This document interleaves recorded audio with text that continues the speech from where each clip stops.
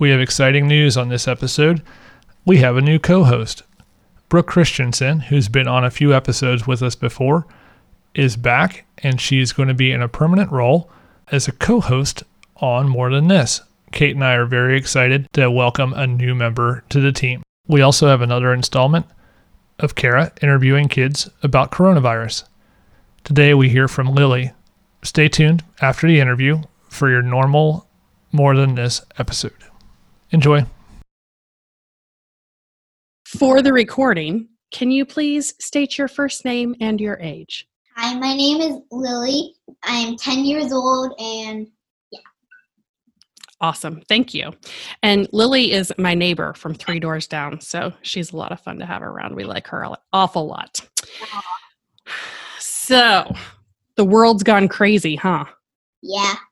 Yeah, if you could say, all right, everybody, enough of this coronavirus talk. Let's talk about something else. What would you want to talk about? I don't know. Are you sick of hearing people talk about coronavirus? Yeah. Yeah, me too. So if President Trump came on and decided he was going to talk about, I don't know, Harry Potter or cats instead, would that be better? Yeah. Way better. Okay. All right. What have you been wearing around the house? My pajamas and sweatshirts and some shirts. All right. Pants and yeah. Are you brushing your hair every day? No. No? Yeah, me either. Are you helping around the house at all? Helping your mom and dad with anything? This morning, I helped my mom in the front yard, and I went for a walk with my dad to the water. Nice. So you're getting to get outside some. Yeah. And you said you get to play outside. What do you play when you go outside? Soccer. Also, I like to play keep away and with my dog, and he always chases the ball when I play soccer. I have a trampoline and a zip line, so I like to play on those sometimes. What's been good about the last few weeks? What have you liked? I liked playing outside, playing my video games, and calling my friends. Okay. And and your grandparents. What have you not liked? What's been hard? Okay, basically everything I didn't say has been hard. Oh, Friends and yeah. yeah. I get a little anxious to see people. Me too. I miss my friends too. How are you connecting with people right now? On FaceTime. Okay. Do you do, I know sometimes kids will play like Minecraft or something and they'll play with a friend remotely. I don't play Minecraft. I've played Fortnite once, but me and my mom and dad have got a Nintendo, and the way I can play with my friends is I play Roblox. Okay. Nice. Well, that's fun. So, all this crazy. Have you felt like worried or sad or scared at all? Yes. Yeah. Can you tell me what about? Like, what do you mean? Well, what is it that you've been worried about? Well, I've been worried about that some of the people that I love will die. And because of coronavirus? Yeah. Oh, yeah. It is scary, isn't it? Yeah. Also, I'm also worried that some of the older movies, like Mary Poppins, and like Bert, like the Bert in there. Mm-hmm. I'm worried since she and he are kind of getting older. I'm worried that they will die too. What do you do when you get worried or scared? Probably scream or something. Well, you're not screaming right now. Do you like talk to your mom or pray or journal? Anything like that? I don't really journal. I kind of save my journals for like coloring and stuff. Mm-hmm. I kind of pray and talk to my mom. Those are 2 pretty awesome things to do. What's something that's been making you laugh the last couple weeks? Maybe a show or a book or your dad wearing his pajamas all day. I don't know. Talking about butts and stuff. Okay. And drawing farts. for Yeah. That works.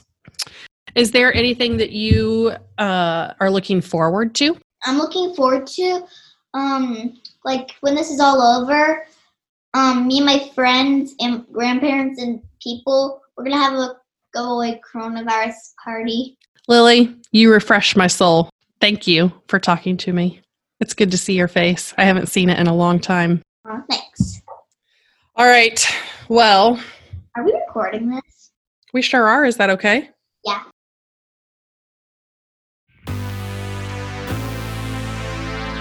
You're listening to More Than This, the podcast where Christian faith and reason explore reasons for Christian faith. Life is not a sequence program from the sky, but it's a story woven up and down and in and out like the stitches in a hand. If you enjoy our show, please consider supporting us for as little as $1 a month on Patreon. Check out our site at www.patreon.com/morethanthis-pod. Thank you. In this episode, Brooke sits down with me to discuss some new growth coming out of the pandemic we are enduring. It's a hopeful follow-up to the episode we did a few months ago on lament. Enjoy. So, Brooke. David. We're back. And the last time we were together, we were talking about grief and something called COVID-19. So, yes. And I want to say a few things before we jump into our topic for today. For one, Brooke is back, and that is not happenstance. So one of the lovely things that I'm just going to chalk this up to a blessing of COVID, Brooke, because it came during this season, even though it's not directly responsible. Brooke is going to be joining More Than This as a co-host. So she's going to be featuring on a lot of our shows going forward. Kate has not gone away. We're just having a deeper bench.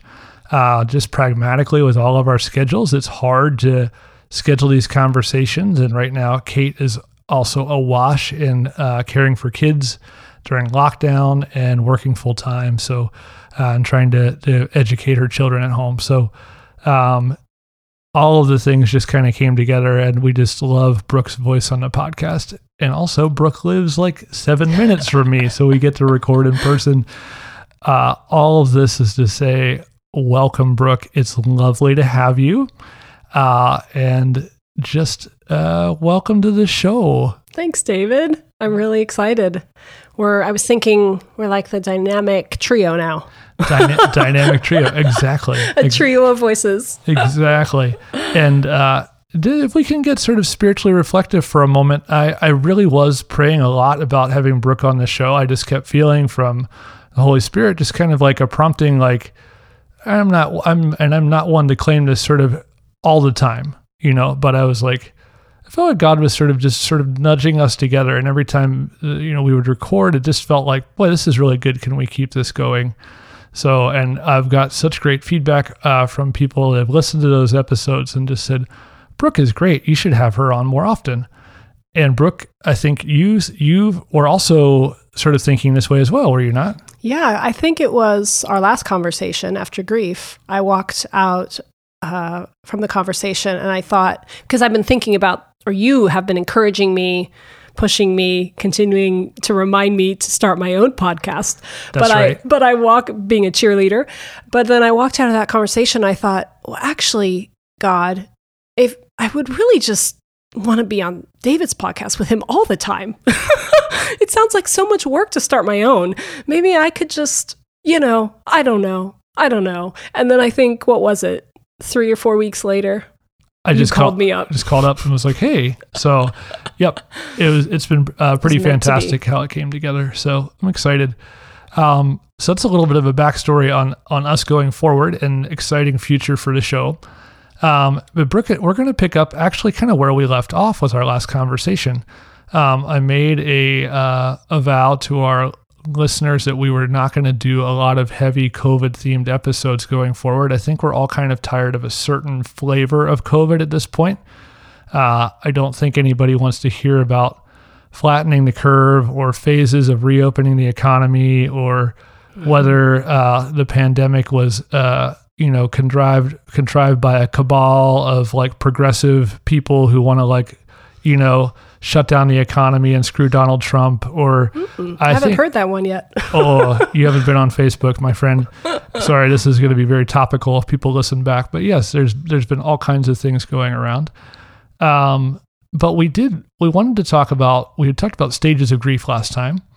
And we talked about sort of mapping ourselves in that, either depression, anger, bargaining, denial, or anger, or acceptance. Oops, I said anger twice. Maybe I've been I know where you are. No, you know where I am. Yep, I just voted for that one twice. But we actually have been thinking about, okay, this is life. Like right now, this is life. We're kind of picking up with the theme of acceptance and what in equilibrium a little bit, because it's been long enough. I think some of us are kind of getting to a point where things are starting to reopen-ish, and things have changed, maybe in some ways indelibly, going forward. Like I think COVID has made an impact in some ways that there are sort of rhythms and things and ways of thinking and opportunities that have emerged that probably will never quite recede. Mm-hmm. So I think, Brooke, we struggled to sort of throw a lasso around exactly what we wanted to say in this episode, but I think some of it was around not being Pollyanna and just saying, oh, COVID's great, it's been wonderful, but not, God forbid, but thinking through what are some things that have sort of become clear, what are some things that have been sort of laid bare and shown to be opportunities, and sort of maybe parts of what a new normal might look like, as much as I hate that expression. You know what I mean? Yeah. Yeah, I think that's right. And I think one thing that I saw recently that made me consider more what is coming, or what are the opportunities in this time? Where are the spaces for innovation? Was something I saw on Instagram from a sort of contemporary icon maker, I think I would call him. He made a little image of a little church going through an hourglass, like a little cute little steeple church. And as it goes through the hourglass, it becomes like a little pile of dust or something at the bottom. And then the words he said was, if you love the form, you have everything to lose. If you love what gives it its form, you're free to receive whatever it is turning into. Now, of course, he's speaking about the church here. And I think that's something I've observed, I think we'll talk a little bit about that, the church that we are both a part of, the big church and smaller churches, of course. Mm-hmm. But also, I think what I've been observing in how I've been operating these last few months, like been in full-on grief, experiencing all the stages, running through them probably daily, weekly, but starting to realize whether I like it or not, I'm slowly coming to, like you said, acceptance. Mm-hmm. This is going to be around for a while. Our life is forever changed. So I'm an eternal optimist, which has been pressed a bit on the last 2 months because, things have been a little crappy. They've been a little crappy, to say the least. But I feel like there's opportunity again for me to come back a bit like, oh yeah, there is opportunity in this. There is room for innovation. And not just sitting in a corner crying because I may never get to go to my big church service again, which I love. And I love worshiping with a few thousand people. It's pretty cool. But maybe there's also opportunity in that. And I think this is interesting. So we often start our episodes by laying out kind of two sides of a debate that feels very polarized, right? And America being America, we've already arrived there. We just needed a few weeks of shock to sort of put us on our heels. And then we did get back to one sense of new normal in that we are, polarized and factionalized. So I read an article the other day, one of my friends posted, of course, and said, reject the idea of a new normal. So on one side, there's this idea that, oh my gosh, everything has changed. Nothing will ever be the same. And just sort of hand-wringing. And on the other side, more of a conservative by nature because they're trying to conserve what was, saying, no, reject the idea of a new normal. Like, we have to get back to exactly what was before, really looking for certainty, right? Like grabbing for certainty and saying all kinds of evil is going to come in under this rubric, this guise of the new normal, like all kinds of like evil agenda and things. And then on the other side, basically, people are just sort of lost their mooring completely and just saying, oh, this is the new normal. The new normal is not knowing anything, and it's topsy-turvy, and it's full of fear, and it's really fear on both sides.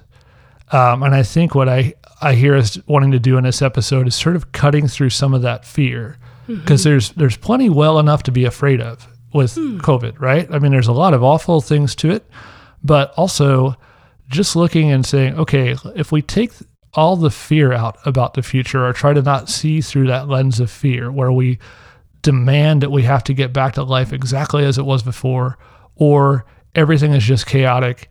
I can never leave my house again. I can never do anything again. Because you hear people on this side too, and people villainizing anybody who goes out of their house to do anything that doesn't have a mask on and goes, God forbid, you go to Target and you don't need toilet paper. Like whatever, everybody's become very judgy of each other's motives for being out and where they shouldn't be and how many people should be there.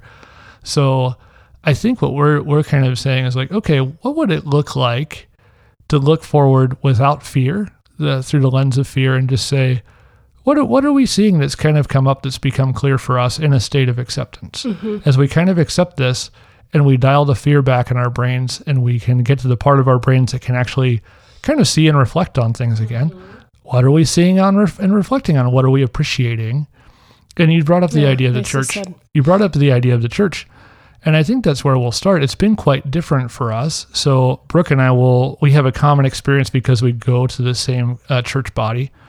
And as Brooke said, it is massive. It is exactly the type of thing that will not return to normal anytime soon under conditions of COVID, because when we get together for a service, Brooke, there are 2,000 or 2,500 people in the room. We're closely packed together, and it's just an epidemiologist nightmare, right? For transmission of things. We're sitting so close, and we used to hold hands. So you remember this at the service? Like we would hold the hand of the person next to us during a prayer at the end. Yeah. So we did away with that a while ago, I think during a flu season. But and we have individualized communion, like self-contained communion cups that we use. But all of that is not coming back anytime soon. And I think, Brooke, the thing that this has done for me in America, in the West, particularly the U.S., we like to divide things. In terms of the church, we just continue to split churches, right? We form new movements, we church plant, all these things that aren't necessarily pernicious or evil in themselves, but we fracture the body of Christ, the church, over and over and over and over again. And a lot of times that has taken the shape and really materializes in places. Like we have separate buildings, right? We have separate buildings that sort of suit our worship style, our aesthetic. Whenever a new church starts, they often get their own building, and that's a sign of autonomy and identity. And the buildings have largely been taken away from groups of people, and people are what is left. Yep. Yeah. And I think, too, it starts to, like a hard question starts to ring out as I listen to you say that. And that is, what do I love the most? Like, do I really love the way it's always been? Or do I love a person? Do I, like, who is really my God? Is it this certain form? Is it this certain way? And if I'm honest with myself, I do really like things about that form. But I also get a lot more anxiety, David, if I think about trying to conserve the form and make 2,500 people wear masks, make sure 2,500 people are sanitizing their hands as they go in, as they leave, making sure social distancing and tape is on the floor, and starting to feel like you become police people in church, trying to make sure everyone is following the rules. That sounds horrible. And so much of being a community together is talking to each other, smiling, hugging, and you can't do any of that because you can't see a face. You can't have a cup of coffee because your mask has to stay on. And when I start to think down the road of what it would actually look like to bring 2,500 people together, I think, no way. No way. Because the core of that, connecting, smiling, whatever, that can happen on online forums. It can happen in smaller groups. Like you said, the people, a lot more of the conversation around the people starts to come up. And that gets exciting to me. And as you know, like the last 10 years, I was involved with church planting. So as we start to have these bits of conversation regarding this, I get really excited because I think, oh, what are the opportunities? What could da-da-da? What could da-da-da? So there's, and of course that's from my background. But I think it is maybe helpful to start thinking a little bit like more like church planters in terms of being creative and let's try it. Who knows? It may not work. Oh, well, let's try this. Let's try that. Let's try this, Yeah. And the possibilities are very interesting because it's a lot easier to pull people in that maybe weren't part of your geographic church, right? Where you have people in conversation and where you sort of get fed and fulfilled in relationship, especially spiritual friendship, is going to look a little bit different. Because I think one of the things that's interesting is that so much of going to a 2,500 person church is about, it's great. I'm not here to vilify anything, but it's a lot of a performative act, right? There's people on the stage and there's music being played and somebody's speaking to you, and you can often not know the person next to you or anyone around you, and you don't get to talk that much. And it is a very different way of doing spiritual community. I mean, that's a good anchor, but right now, much more of it is more formative and conversational than it is just sort of receiving things. And it's smaller, right? Mm-hmm. So it doesn't make sense to have a rock band play when you've got 7 people on a Zoom call, right? Like you're not going to have a rock and roll band and 7 people awkwardly raising their hands on. I miss the band though. The band's great. It is. You're right. But it doesn't translate well. And even preaching a formal sermon doesn't translate well, to 6 or 7 people. We've seen everything be shortened. That's really interesting. Yeah, forms of service are shortened because it doesn't make as much sense for people to stay online and kind of hang in with even the services we do broadcast or see broadcast. The smart people have cut them down. They've curtailed them. Yep. Because just to add, because there's an opportunity and limitation with every medium, right? And I'm really glad that, our community, for example, has said, well, let's make the service about $55 an hour because that's about all you can be staring at a screen. And that's really good. It is really good. That form is limited. But the other interesting thing is people, I know this for a fact, people who I know who go to other churches, pastors from other churches say, somebody from Zimbabwe was watching our church service. People who wouldn't ordinarily get to enter your building are able to now worship alongside of you in a different way. And there's no getting around. I don't want people to say that I'm against people being together and that co-presence doesn't mean something. People being together in the flesh means a lot. But I think this sort of democratizes things like church in a way.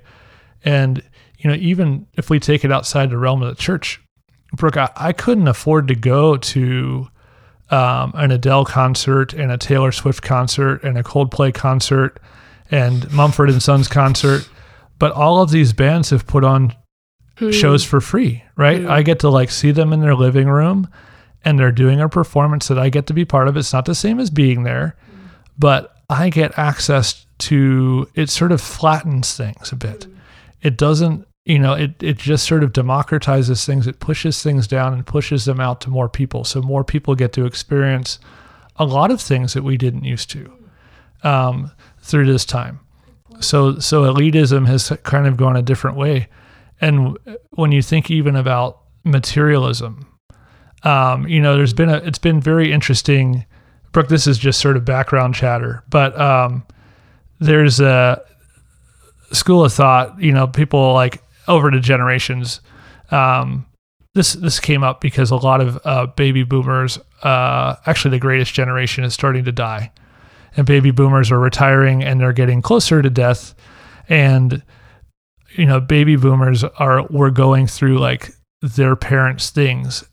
And they're like, we don't want all of this crap, right? Like, we don't want all of these material things. It used to be, Brooke, you probably know this, but people used to get china for their wedding, like dishes, like fancy dishes, and you don't use them except for special guests, right? Yeah. Like, and now, Gen X, when they're looking at their boomer parents, they're like, oh, hell no, we don't want china. We don't want your china. We don't want your tchotchkes and trinkets, and we don't want your like superfluous furniture.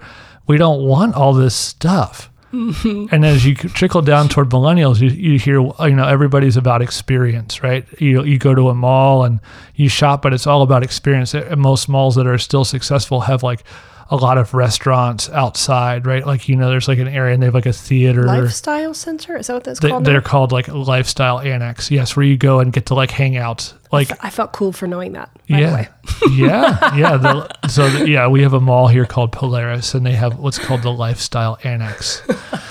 And we are so Midwest. If you haven't been to Columbus, Brooke, they don't know about Easton, which is seriously probably at least 1 or 2 square miles, easily several square miles of shopping, dining, entertainment, beauty services. And people come from all over the Midwest they have hotels around it. People will basically vacation there and just kind of, you can live at Easton for a day or two if you would like. And it's set up to mimic a small town. It has like a town square. And, so people have these experiences. People are coming there now. They're like, they want to consume experiences. They don't want things. And COVID has sort of taken both of those things away. Like, if you want to just go out and buy a bunch of material goods, you kind of can, but you can't show them off to anybody, and you can't really enjoy them unless they're in your homes. You can get some things. But if you really want to go out and live it up and travel and ski the Swiss Alps and, eat, $1,000 sushi and whatever with your friends, you can't do that either. We're all kind of in the same boat, right? I mean, obviously with different levels of resource and things, but it's not the same, right? No. And what are people doing? It's getting really simple. Yes. They're running to your bike shop and buying bikes. Yes. I mean, what year is it? It's so interesting. I know. The lowest tech thing in the world is a bicycle. And I work at a bike shop on the weekends, and we can't keep bikes in stock. My owner's owned the company for 30 years, and he's never seen anything like it. Isn't that amazing? Incredible. Biking, walking, running. It's like these, hobbies. Or I can't tell you how many puzzles I've done so far. And try to buy a puzzle online, Brooke. You can't find them. Really? No, you can't find them on Amazon, and they're getting marked up. If you do find them, they're at a premium. Yeah. Sewing machines are selling again. People are sewing because they're making masks, and they're doing crafty things around the house. They're creating things more than consuming. Mm-hmm. So I think it's just very interesting in this place of acceptance that we're coming back to. I hate the term making. It just sounds so dumb and modern. Like makers. I'm a maker. It just means you make crafts or build something. But you call them makers. It sounds like George H.W. Bush, like name. He's a maker. He makes things. It just sounds like somebody wasn't very bright who came up with that term. But yes, that show Making It, Brooke. Have you heard of that? It's like a crafting show. No. Yeah, so I guess it was already a trend, but I think people are sort of dialed back to this where they're creating a little bit more than consuming. We're still a consumer-based culture and probably will be, but it's interesting to see the pendulum have swung. And I wonder how people living through this time will come out on the other side when it comes to just unmasking some of the what consumption can and cannot do for you. You know? And I think that has real direct through line to church as well, in terms of who really stays and what they really do to participate in some sort of spiritual community, and also blurring the lines of who's in and who's out, right? Mm-hmm. Yeah.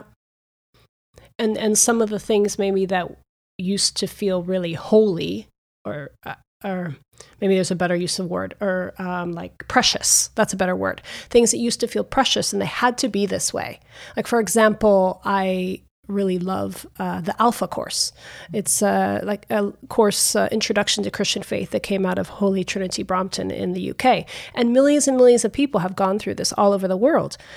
But the Alpha Course, a precious, quote unquote, part of it is a dinner, a short introductory, really cool video, and group discussion. And all of a sudden you can't have the dinner.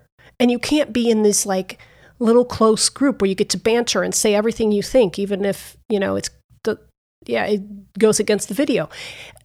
All of that has to look different. And just this, I've been taking part in an online alpha, and I was super skeptical. Like, no, this can't work, because alpha has to have a dinner, and it has to have this, and it has to have this. And I'm 3 weeks in, and I'm realizing, David, it works.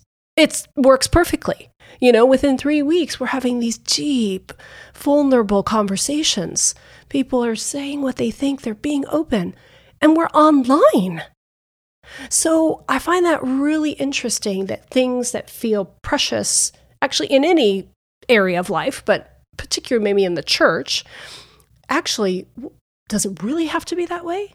And yes, we would all agree dinner is better, but we can't have dinner right now. So either we don't do the thing or we do it a different way, right? And I think what happens, even so much involuntarily, we adapt, right? Like if you introduce a child into a family, things change and they don't feel normal. But the more you live and create rituals around having a child in your family, they will again. Now you can probably remember, like, oh, do you remember what it was like before we had a kid and we could do this? But it doesn't feel like things aren't normal anymore. And we've been at this long enough where I think acceptance has started to come. Mm-hmm. And it's not even, acceptance comes in the guise of not realizing that what we're doing isn't so normal anymore, or isn't unusual anymore, and kind of insisting on this is what it has to be like.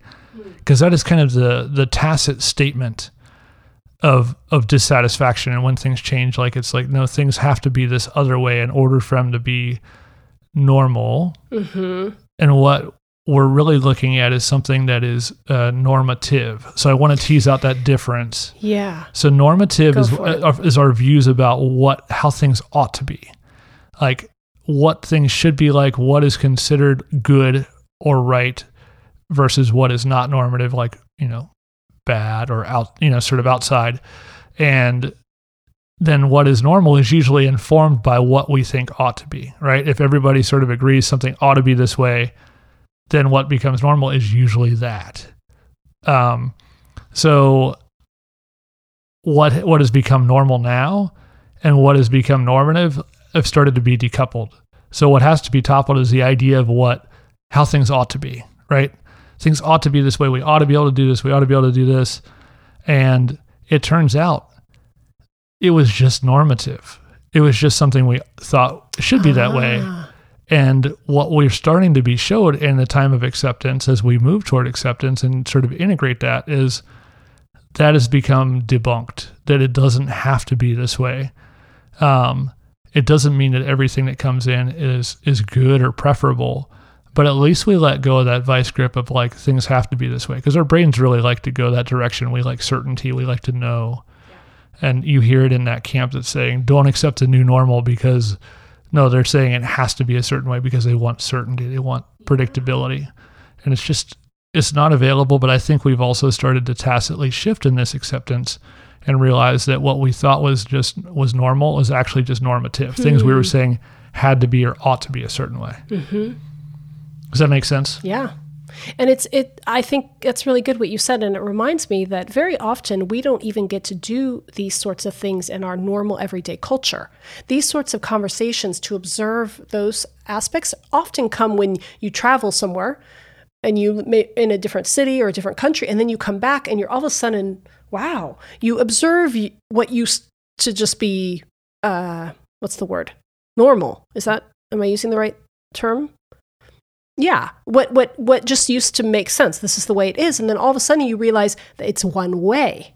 Yes. But now we're not having to travel to another country or go move to another city for a year. We're having localized culture shock. Absolutely. That's interesting. And that's really interesting. Yeah. And yeah. And so much of this is really bumped up against our rights as well. So we usually talk about inflection points, Brooke, like kind of like as we move toward acceptance, where did we kind of shift out of, because I still have my days where I'm not fully feeling human and happy and healthy and, rosy, but mostly I've moved more toward acceptance. And I think for me, an inflection point was some of what you're talking about, just where I started to sort of see it through people not adapting elsewhere. And I started to see people kind of melting down over things like masks and things like that, and having where it really became about rights. And I think for me, acceptance came when I was like, if I live life primarily about what I should be able to do, and individual degrees of freedom and rights and things I can pick up and put down and plan and not have anybody interfere with and just assert my will, this is a bad time. But my inflection point was, that's not what life was ever about. That's what is normative in America. That's what we say is good. Individualism, individual rights. And if that's what you're insisting on as normative, this is kind of a shitty time for you. Like this is not a good time. If you're all about individual rights and asserting and doing exactly what you want to do, this is not a good time for you. You're going to struggle. Mm-hmm. And I think my point of acceptance and inflection was just sort of like, hey, I'm going to be grateful for the things I do get to do. But the more I mandate and insist that life be about bending to my whim and being able to go to the mall or do this thing or hang out with a certain number of people, there's still a lot of good in a lot of the choices that we get to make when we have freedom to do so. But just bare fact, full stop, insisting that we have individual freedom and that's what life is primarily about, and protecting those things, that has not gone well for people. And that's where I started to have an inflection point where I had to face that in myself. I'm like, that's not primarily what I live for, especially as a Christian. Like, life is about surrender to God's will and being a light in the world that brings hope, hope of the gospel, the hope of Jesus. And me just insisting on my rights just has nothing to do with the gospel and living life that way in this time. And in fact, it's actually pretty dangerous for other people. It works well maybe when the economy is good and everybody can kind of like get along and go along. But right now, more is required of us, I think, as Christians. And it's sort of, if that's ultimately what feels normative for you, what should be is just a state of absolute individual autonomy and actualization, it's not going to go well for you. Yeah. And I had to face that in myself and be like, that's not what I primarily am living for. Mm-hmm. I had to do a value check, basically. What was it for you, Brooke? Did you have sort of an event or just sort of a series of thoughts that sort of made you... It's been more a series of thoughts, or sort of observing how I'm living and sort of starting to make connection points, I think. But one of those points for me was recognizing like how my life has gotten smaller and more present in here, in this space, in this bit of the world. Now, granted, I'm still really sad about that I think I had 3 or 4 trips cancel this spring, summer. And hopefully that comes back at some point. But what I'm recognizing is this sort of being present, and also even my circle can't go back to what it was, you know? And this is also something about regarding our culture. We were talking about it earlier today, that we like chatty conversation with lots of people. We're friendly. We have big circles, when we have a birthday party, we have 30, 40 people there. But are those really close people? If we're honest with ourselves, no. And I'm recognizing the people that I'm seeing in my circle. It's really small, but I'm realizing these are the people. These are the people in my life. And maybe that's okay. Maybe it's okay that there's, I was talking to a dear friend. We used to live together in Amsterdam, and at the moment she's in Spain, where she's originally from. Thankfully, her husband can work from a distance, and she gave up her work, and they are there. And she was talking about how her life is just very small at the moment. And she wasn't talking about that negatively, but she was sort of observing, like, I wake up and I feed my child. We go take a long nature walk. I do some reading while she naps. I work in my mom's garden. We cook dinner, have a conversation with my husband, and we go to bed. And she's observing this, and she's like, wow. And then in my normal life back in Amsterdam, or I would even say my own normal life, we try to pile so much else on top of that. All these expectations, all these things that we have to.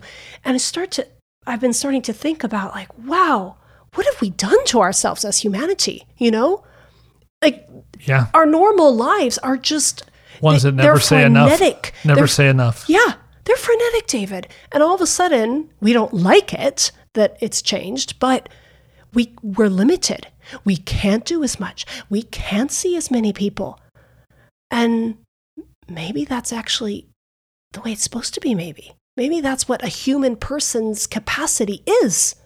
I don't know. I think maybe I'm being very dramatic. I know. Just kidding. I think maybe culturally we started mourning the thing we actually were missing. And maybe that's what we're accepting now, is that enough is actually enough. Like this small, what we're realizing, okay, it feels weird because if you're living in that idea where you should always acquire more and do more and you're never quite enough, this is very insecure to be stripped down so bare, because it's like, well, that's not enough. Mm-hmm. But the longer you live with it, you realize that nothing fatal has happened in that. Yeah. And you actually, in some ways, are probably going to be sad when the roads are totally jammed again. You're stuck in traffic. You've got to balance all kinds of schedules and activities and things. And, a schedule and a lifestyle that never says enough. But the challenge has been coming out of that and looking at something smaller and realizing that you're still intact and you have a life and it really is enough. Yeah. And the people that you're surrounded with, although there's fewer of them, they're the ones that mattered all along, maybe, or you're prioritizing people that really, really you are your people. Are your people. That are your people, yeah. And maybe to come full circle back to where we began with church, we got personal. We started with church. I was reminded of something you said when we were initially talking about this episode. You said we can't rebuild the old house, and let us honor the thing that's come out instead.